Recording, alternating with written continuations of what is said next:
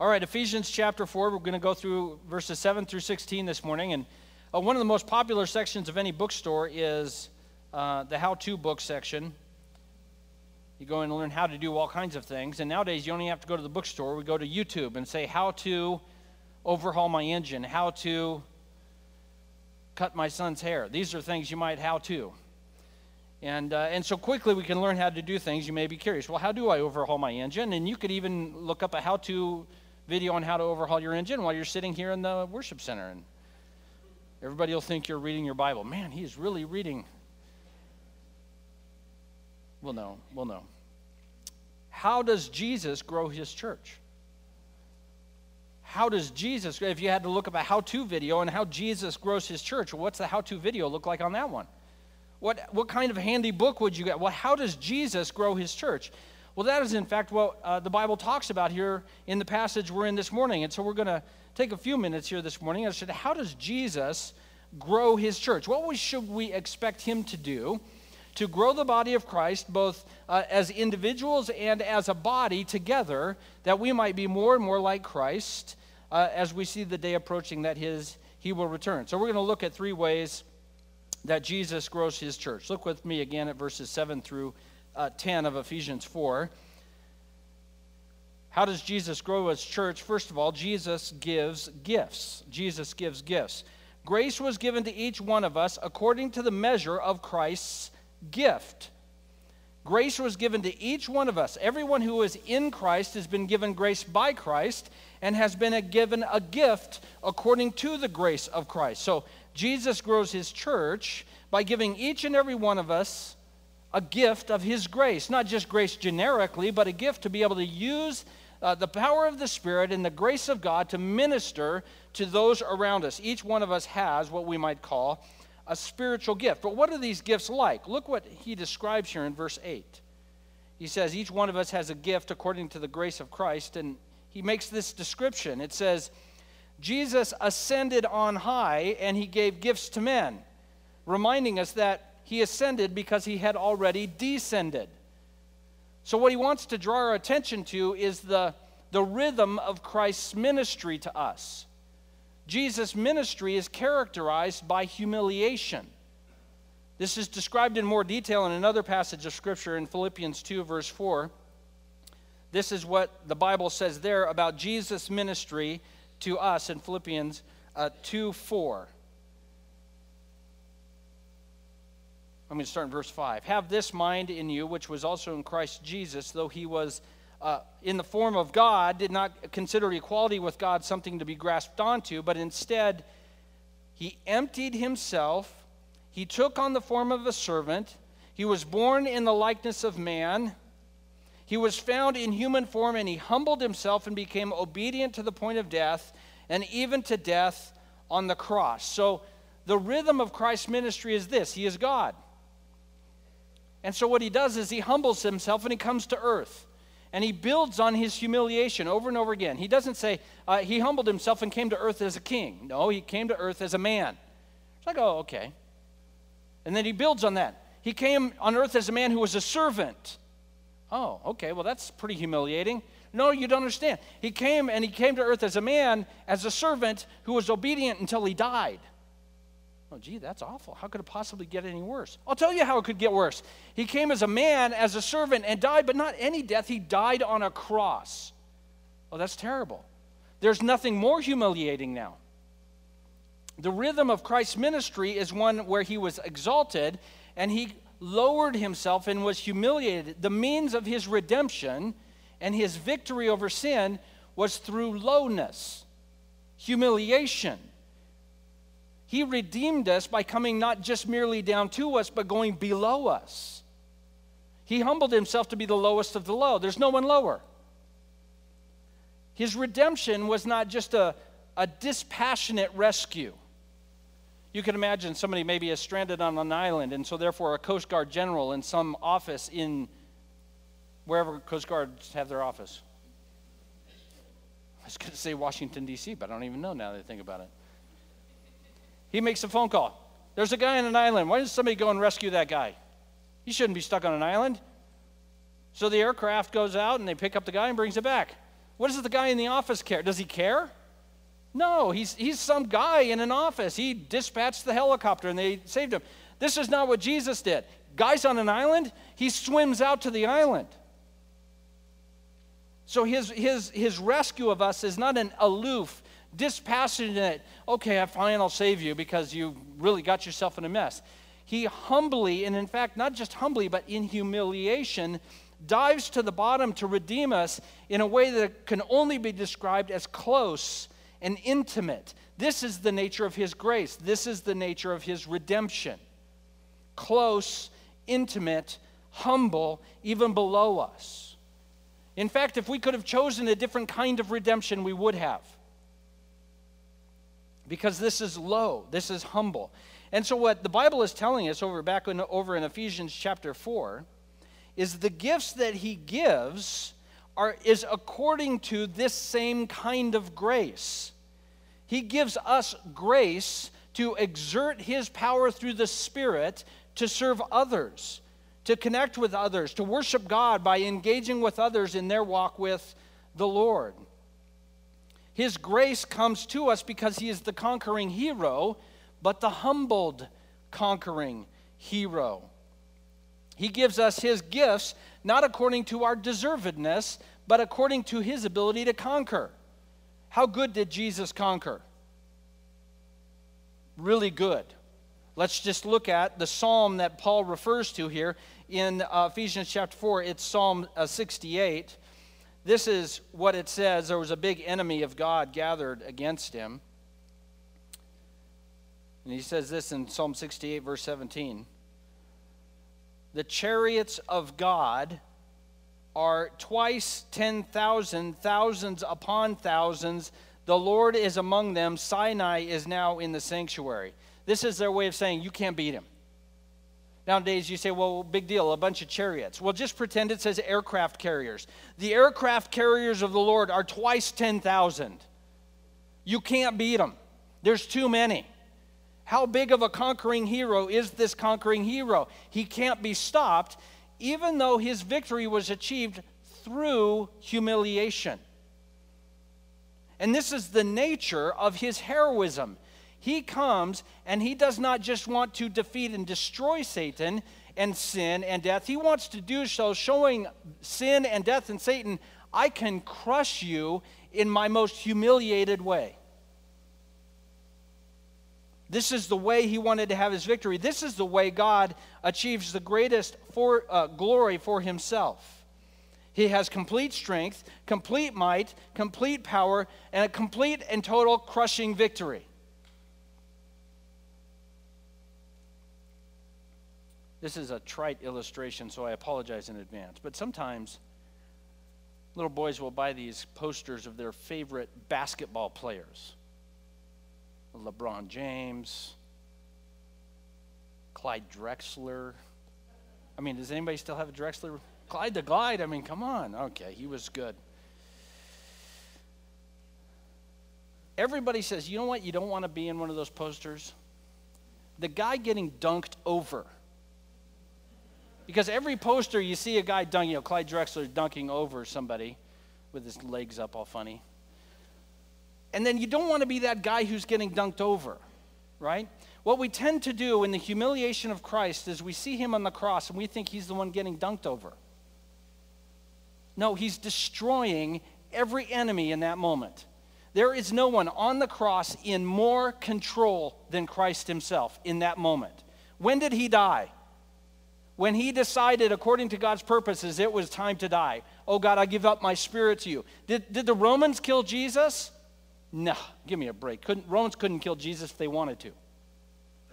Jesus gave up his life willingly and destroyed all his enemies and achieved the greatest glory through the greatest humiliation. He's saying, in like kind, I give you the grace of gifts.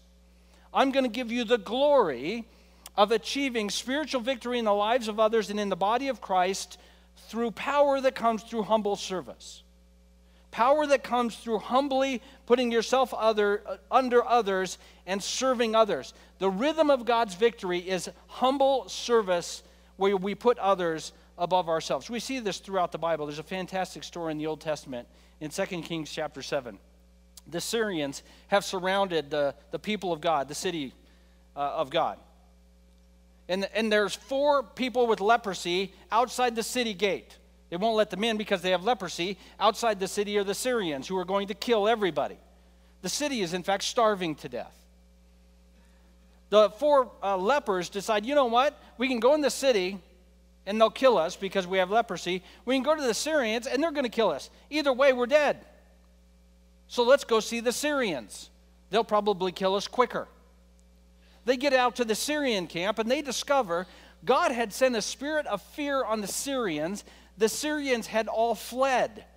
And now 4 lepers are plundering the camp of the Syrians, the most powerful military in the world at the time.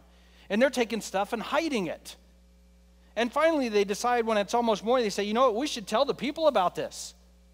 God has plundered his great enemy with 4 lepers. And so they go and tell the city, and the city comes out, and everybody gets food, and the city is delivered. And this is exactly how Jesus likes to work. In humiliation, have complete victory and glory to conquer his enemies. And that same kind of ministry is what he wants to have in each one of us, because the gifts he gives us is according to his grace, which is humble service. Frankly, the biblical way of saying it, we should say humiliated service. But that sounds terrible. But Jesus redefined humiliation. So the gifts that we receive then by God, and each one of us receives gifts according to God's grace, the gifts that are given us are given in light of the massive victory that Jesus had on the cross. Jesus gives each one of us gifts that we're to use to accomplish his purpose in the kingdom of God. Just one quick question before we move on to the next part of this. God gives each one of us gifts according to his grace. Would we turn up our nose at God's gifts? We certainly wouldn't turn up our nose at his redemption. All of us want forgiveness. All of us want freedom from shame. But then as a result of our new life, he gives us gifts of his grace to serve others. Would we turn up our nose at his gifts? Would we despise it? This is what the Bible says in Romans chapter 4. By Romans chapter 4, I mean Romans chapter 2, obviously. Romans chapter 2, verse 4, do you presume on the riches of his kindness and forbearance and patience, not knowing that God's kindness is meant to lead you to repentance? Would we presume on the kindness of God, who has died a humiliated death to provide for us a gift by his Spirit to do what he has called each one of us to do? And would we presume on his kindness and say, oh God, that's such a great kindness that you have in fact given me personally a gift by which I can serve your kingdom. But you know, I've got a lot going on. I mean, I'm just swamped this life. Maybe the next one. Would we presume on God's kindness? Would we despise his good gifts that he's given us? How Jesus grows his church is, number one, Jesus gives each one of us gifts according to his grace, which is grace that was humiliated, that is, grace that serves others and the purpose of God's kingdom. Now, you might imagine a little boy opening up a present, a birthday present, and he opens it up and it's a baseball bat. Many little boys will get a baseball bat for their birthday. If you're lucky, it'll be one of those plastic ones to start out. What will happen by nature of the forces of the world when you give a little boy a baseball bat? He will hit his brother over the head with it. That is what will happen. I wouldn't even prevent it. Just get it out of the way. Just let him do it. He's going to hit him over the head, and then what are you going to calmly, kindly say to your son? That's not what that's for. That's for hitting a baseball. His head looked just like a baseball. That's not what that's for. So the question is, if God gives us good gifts according to his grace and according to the rhythm of his ministry, what are the gifts and what are they for? What are these gifts that he gives and what are they for? God grows his church. Jesus grows his church by giving good gifts, and verses 11 through 14 of Ephesians 4, Jesus desires through the use of these gifts maturity. maturity. Look again at Ephesians 4:11 through 14. He gave the apostles, prophets, evangelists, shepherds, and teachers, and this is just a sampling. This isn't all of the gifts that might be given. And here in verses 12 and 13, we see several purpose phrases. Look, I'm just going to highlight them quickly, and you can scan them, and if you want to underline them, you're welcome to. Verse 12, he gives the gifts to equip the saints. Do you see that? He gives the gifts for the building up of the body of Christ. Okay, do you see that purpose there? For the building up of the body of Christ. He gives the gifts there at the beginning of verse 13 to attain to the unity of the faith and knowledge of the Son of God. So he gives gifts that we might attain to the unity of Christ. He gives us these gifts that we might have knowledge of the Son of God. Continue on, he gives us these gifts at the end of verse 13 that we might have mature manhood. Again, at the end of verse 13, he gives us these gifts that we might measure up to the stature of the fullness of Christ. That is, that we might be like Jesus. I want to point out something that's very, very important in this passage. It doesn't show up in the English the way it would in the original. Sometimes what you might say is you would say, I want to use my gift to serve the Lord. And so therefore we should use our gift to serve the Lord. So what I'm doing is we're applying an individual truth to a bunch of individuals, and we would use the plural to do that. Plural means more than one, I think. That's not what he's doing here. He is using we to say that we as a body might be mature, that we as a body might be full of the knowledge of Christ, that we as a body might be built up and might be equipped. What he's saying here is the gifts of God that he puts in the individual is not for the individual. The gifts that God gives are for the body of believers. If you know somebody that graduates from medical school, so you do the normal thing you'd buy them what? A stethoscope. That seems like the appropriate thing you would do. Congratulations on spending $200,000 on college. I'll buy you a $10 stethoscope. It would be bizarre if they only used that stethoscope to listen to their own heart. Wouldn't you find that? How was work today? Yeah, I listen to my heart all day. I'm doing great. That is not what that thing is for. It is to be as cold as humanly possible. I think they have a freezer. I think they do. Some doctors in here, you know you do. Take a deep breath. How could I not? You just put a 0 degree Kelvin instrument on me. Okay, there's the science nerds. You know what that is. Okay. So the gifts are not given to us as individuals.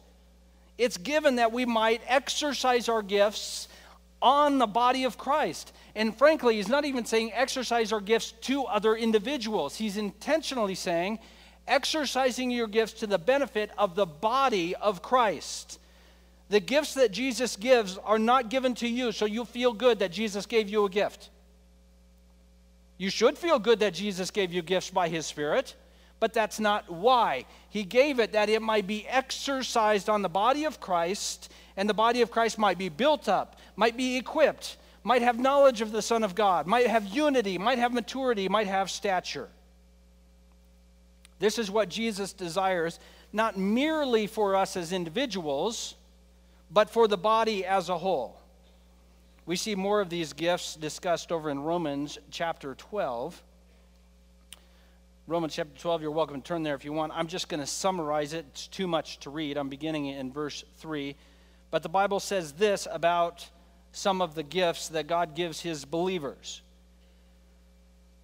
Romans 12:3, I say by God's grace, don't think of yourself more highly than you should. But we are one body and have many members, and the members do not all have the same function. So we, though we are many, are one body in Christ, and individually we're members of one another, and we have gifts that differ according to the grace that God gave us. And here's a list of some of the things. Again, a sampling.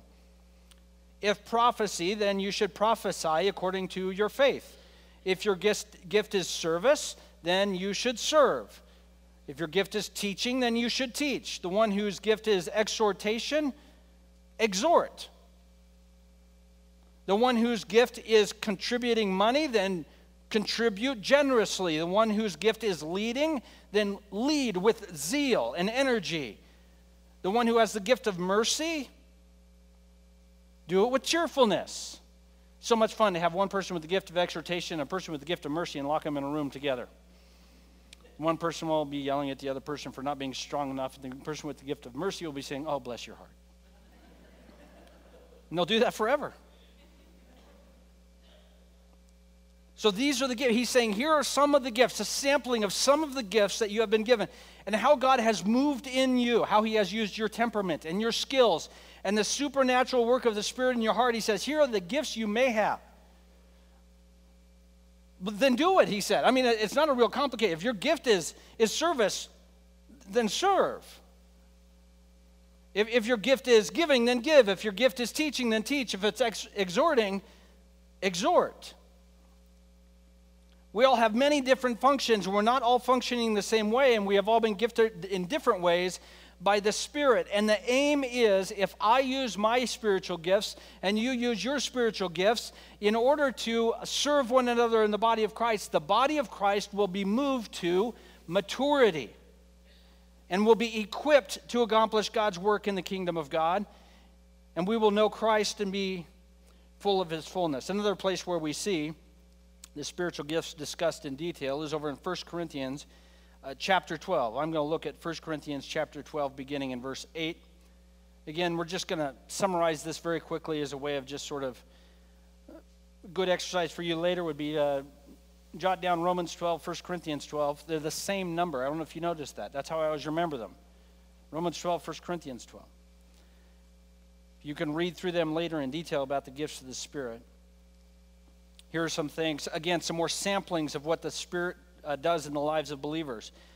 For to one, this is verse 8 of 1 Corinthians 12, to one is given through the Spirit the utterance of wisdom, to another an utterance of knowledge, to another faith by the same Spirit, to another gifts of healing by the same Spirit, to another working of miracles, to another prophecy, to another the ability to distinguish between spirits, to another various kinds of tongues, that is languages, to another the interpretation of those tongues.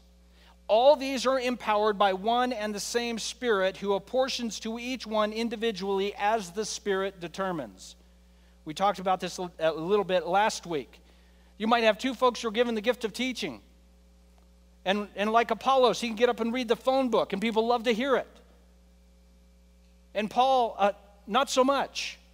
Because the Holy Spirit determines by his own grace how he's going to apportion the nature of these gifts to one another.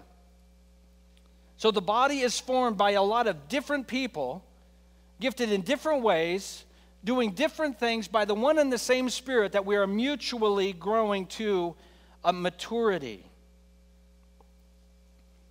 So say you have a spiritual gift and you want to use it, and you're going to ask yourself, what is the purpose of using your spiritual gift in the body of Christ? Look again with me at Ephesians 4:12.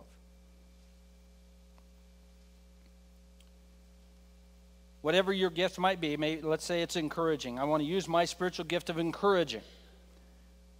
And why would I want to do that? The aim of using the gift of encouragement in this case is to equip the saints for the work of ministry, to build up the body of Christ.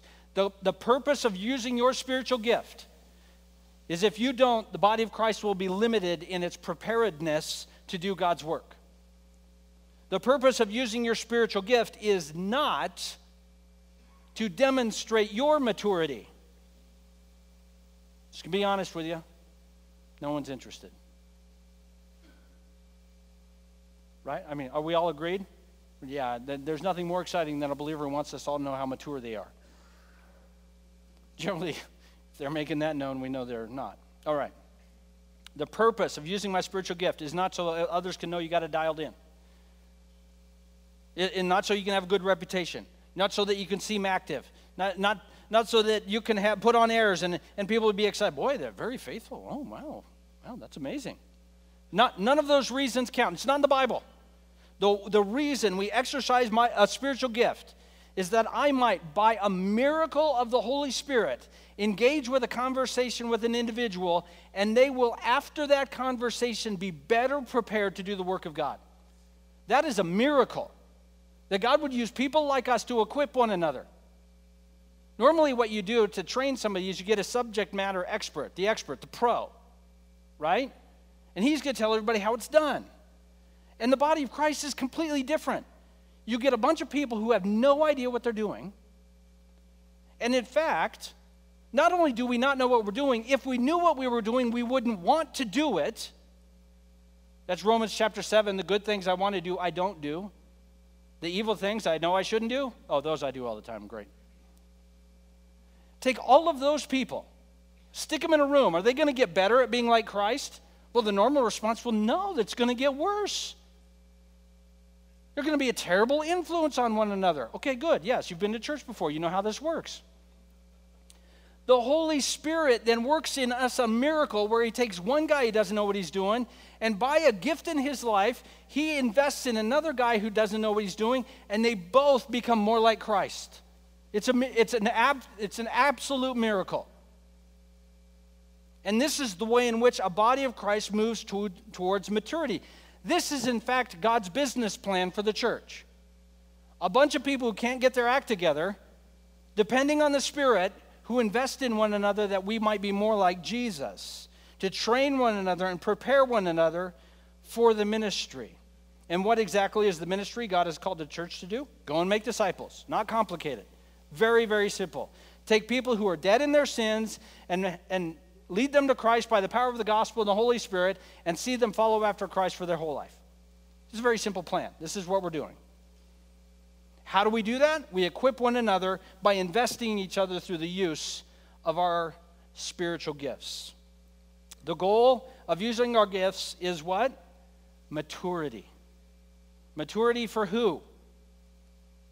The body of Christ. That the body of Christ might be mature, full of Jesus, full of unity, full of knowledge. This is not primarily concerned with our maturity as an individual. One author put it this way. Let me read what he says.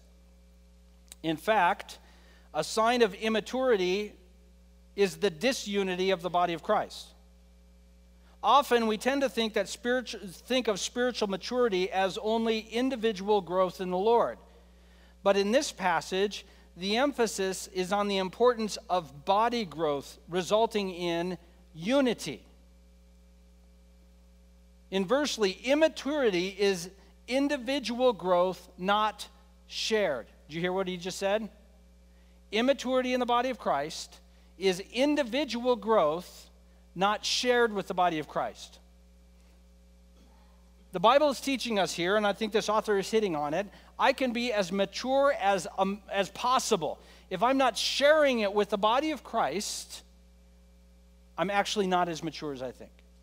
Because the mark of maturity in this passage is believers investing in one another that the body of Christ might be mature.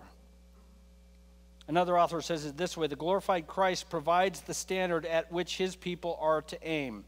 The body of Christ cannot be content to fall short of the perfection of the personal Christ. That is, what he's saying is this: we cannot be content to dial in our Christian lives and not see the body of Christ grow to maturity. We can't be content with that. Christ is not content with that.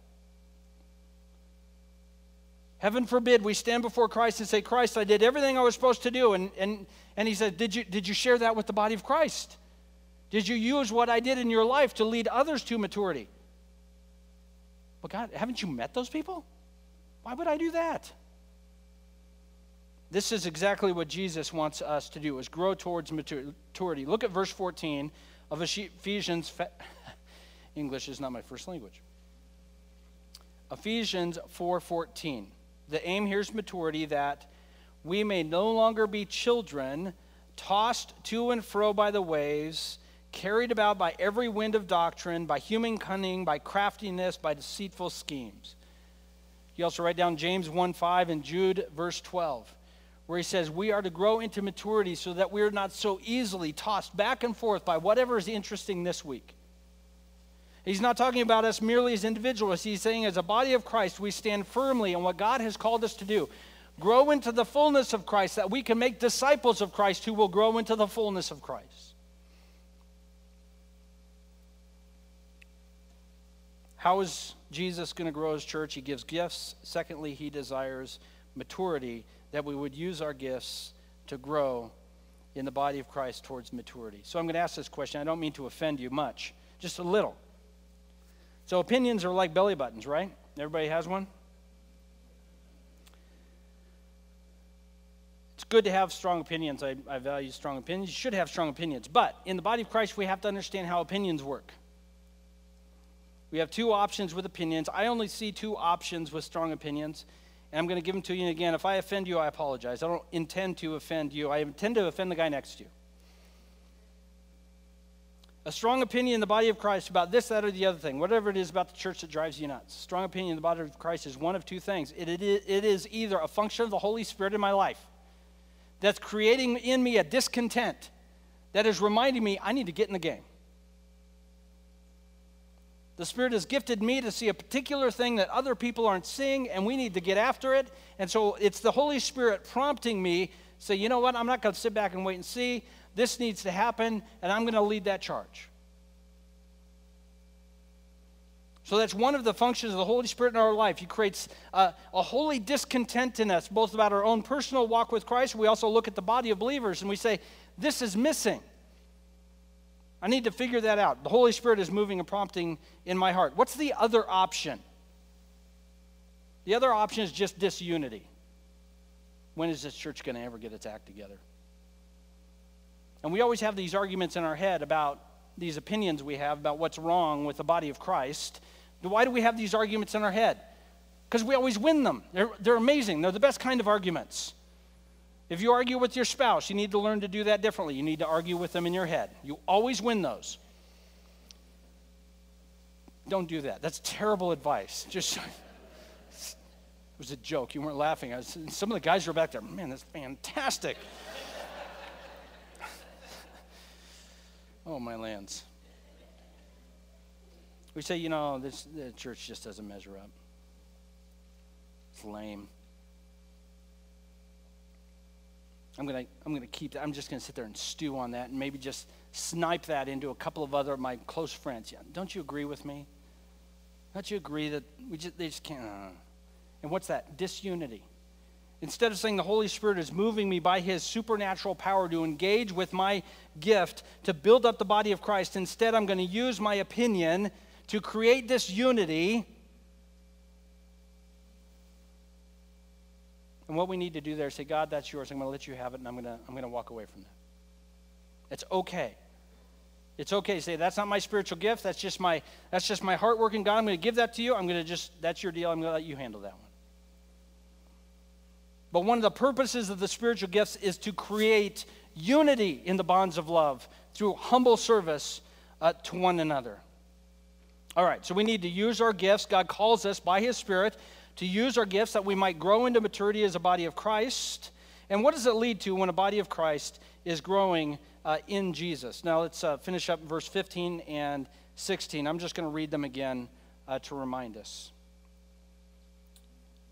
Rather than being tossed to and fro by deceitful schemes, speaking the truth in love, we're to grow up in every way into him who is the head, into Christ, from whom, that is Christ, the whole body, joined and held together by every joint, with which it is equipped, when each part is working properly, makes the body grow so that it builds itself up in love.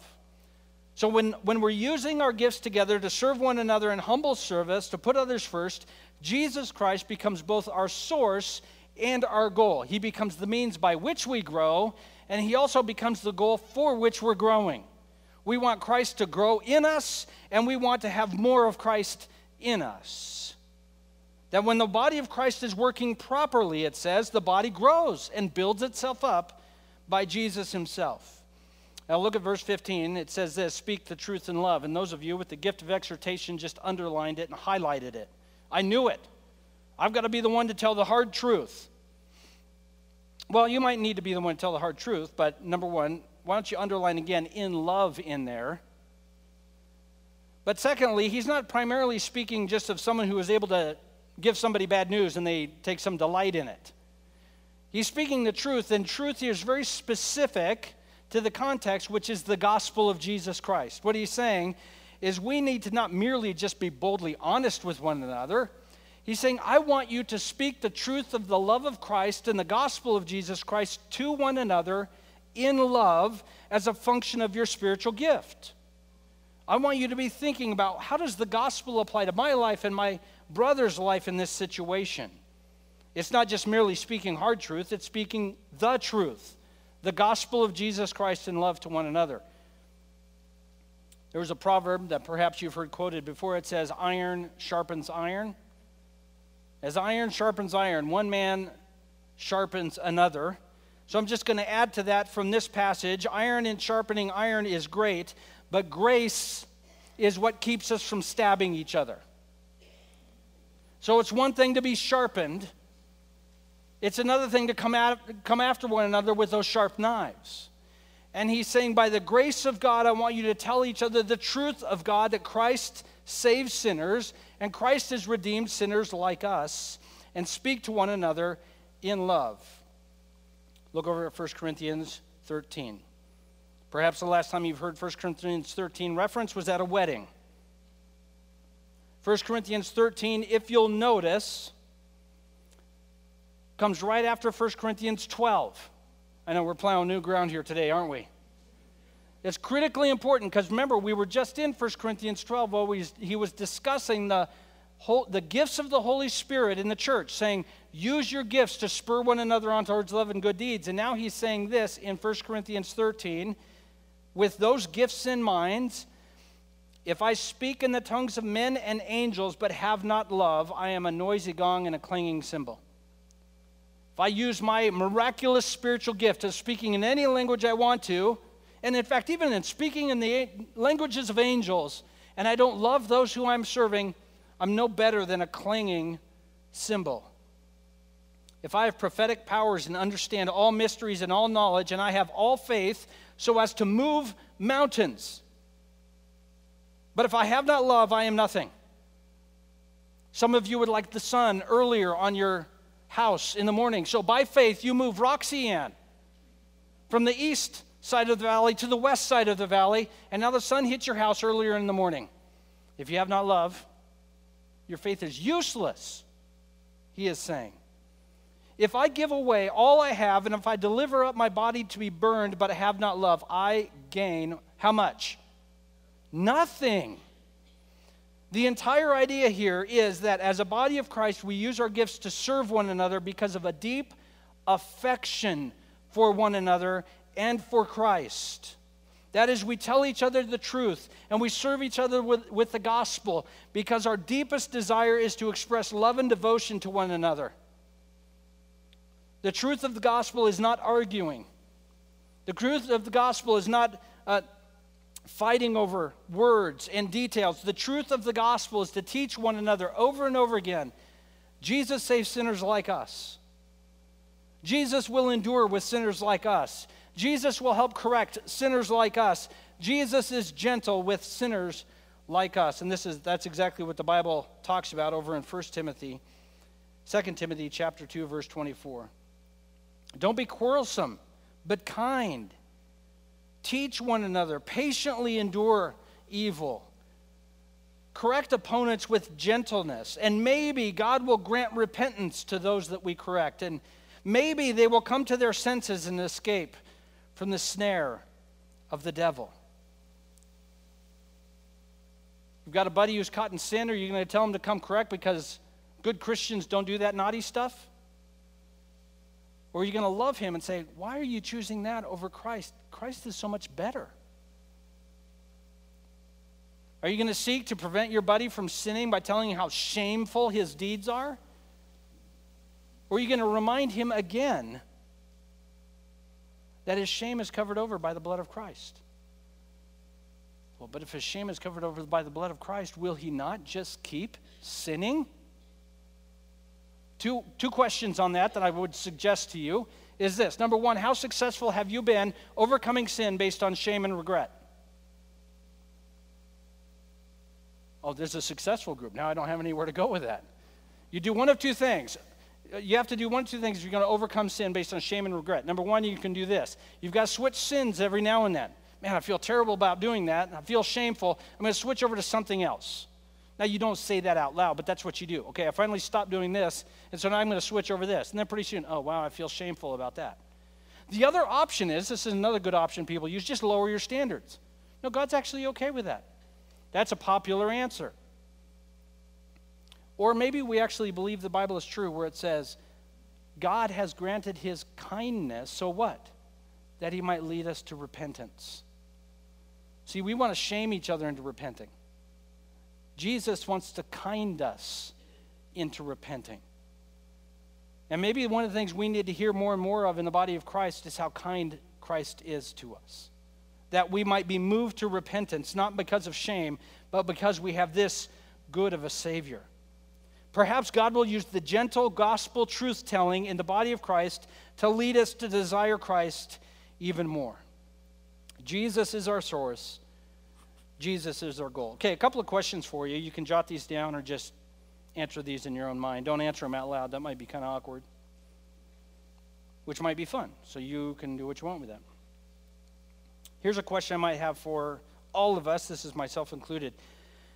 Do we have relationships in the body of Christ that lead us toward loving, fruitful conversations about the gospel of Jesus Christ? When you look at the conversations you have with fellow believers in the body of Christ, are they the kinds of relationships that lead toward talking about how good Jesus is? Having at least some in the body of Christ, I'm close enough that when I am overwhelmed with my shame and my sin, I can go to them and say, I need to hear the gospel today because I am covered over with my guilt. Tell me again how much Christ loves me. Do we have relationships that lead towards that? Or are our relationships in the body of Christ much like all of our other relationships, we just do it in a room like this? If Jesus is our source and our goal, our aim is to use our spiritual gifts to draw one another into conversations and relationships that are defined by Jesus saves sinners like us. Do we understand that what is being described here in Ephesians chapter 4 is countercultural? Let me explain. The gospel is the opposite of rugged individualism. The gospel is the opposite of stand on my own 2 feet. The gospel in the body of Christ is I might not even be the foot. I'm that bit of the ear that hangs down. I'm not in the body of Christ by the power of the gospel. I cannot stand on my own 2 feet. I cannot be strong on my own. This is countercultural. Christians today, we love to stand on the corners and shout out to our culture how wrong they are on issues related to sexuality and issues related to marriage and issues related to all kinds of things. And the gospel here proclaims to our community of believers, you are living against the gospel in your rugged individualism. You don't get to be a Christian on your own. You don't get to, it's not an option in the Bible. This passage was written for 20th century Christians in the Pacific Northwest who happen to live in Southern Oregon. This is the air we breathe is how you doing? I'm going to be just fine. And this cuts against that and says the gospel has something better than us making it on our own. And if we're going to proclaim to our culture that they have some things wrong, we need the gospel to proclaim to our own hearts, we've got this wrong. We depend on one another. We will not grow into maturity unless we depend on one another in the way this is described.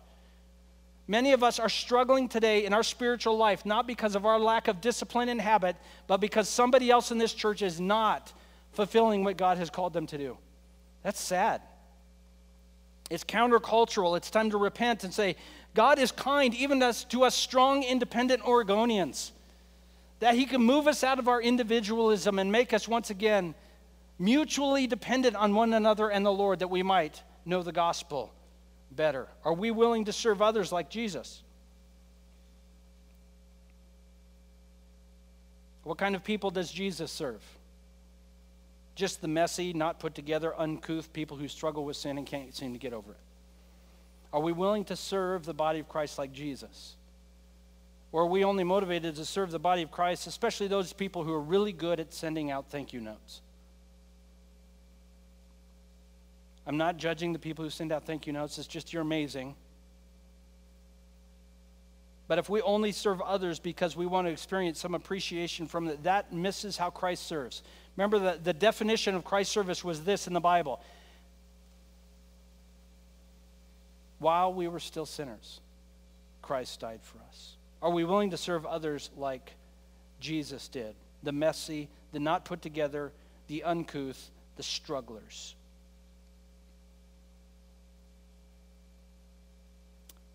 A couple more questions. You're probably wishing I would stop. I only have 12 more.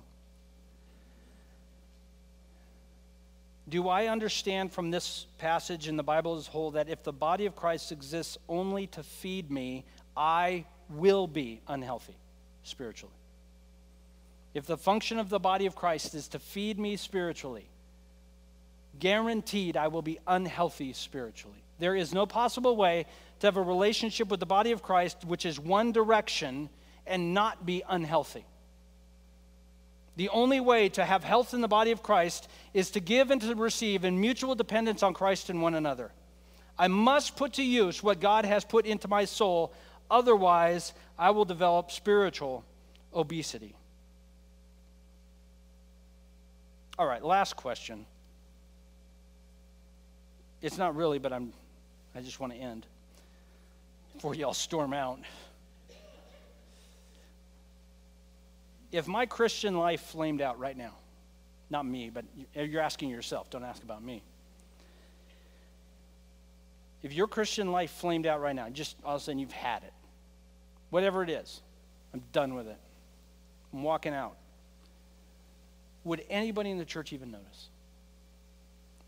Is there anybody right now that their spiritual vitality is also mutually dependent with your spiritual vitality? Or if you flamed out right now and left and never returned, would everybody be hunky-dory? Because the way he has designed the body of Christ is if we flame out, it leaves a mark. And we don't like that idea, do we? Well, it's got to be designed so somebody can go out and it stays good. No, it's designed that we're not okay with that. That is my spiritual life in the body of Christ such that if I flame out, it's going to leave a mark and other people are going to be affected. If I could flame out of the church today and it would have no negative impact on the people around me, something's not right. I need to engage in relationships where we have mutual dependency with one another and on the Lord. Okay, good news. Every single one of us is called to engage in the supernatural power of God in the church, in the body of Christ making disciples. How do we live in a manner worthy of our calling? Is we take what God has done in our life and we put it to work in the lives of others. However we have gifted it, God has gifted us. God gifts each one of us differently. You should feel comfortable when you see an opportunity that's outside of your gifting, saying, you know what, no, I'm going to focus on a place where I'm gifted and could use God's strength to the best. Each part of the body of Christ must jump in to see his work done in our church, that we might grow to maturity and we might accomplish his purpose here in the city of Medford. 3 things to take away. You want to write things down? Here you go. Pray. Ask God to show you through your experience with him and his word and in serving him what your gifts are, and to give, pray that he would give you opportunities to develop relationships in the body of Christ where you can use your spiritual gifts. Pray that God would give you a heart in the body of Christ not to just merely attend an event. You cannot connect, as we said last week, with an event. We connect with people. And God has called us to love one another, and let's pray together that God would give us opportunities in the body of Christ, put to use the gifts he has given us. Second thing, grow. Grow as a believer in your walk with the Lord. Grow in your love of Christ through the Bible and prayer. Grow in your love of Christ with others in the church. Walk in a manner worthy of the calling, meaning you see more and more the value of engaging your gift in the body of Christ in the world around us, and less value in the things of this world. Pray, grow, and finally, it rhymes, go. What moves you? What motivates you? What picks your heart up? You say, man, that would be so exciting. Well, jump in and get after it. Begin building into others. Make the goal of your spiritual life not your own maturity, but the maturity of the people around you. Take the things that you're already good at and engage with others in those things with a humble spirit, being Christ in the lives of people around you. Pray, grow, and then jump in. Go.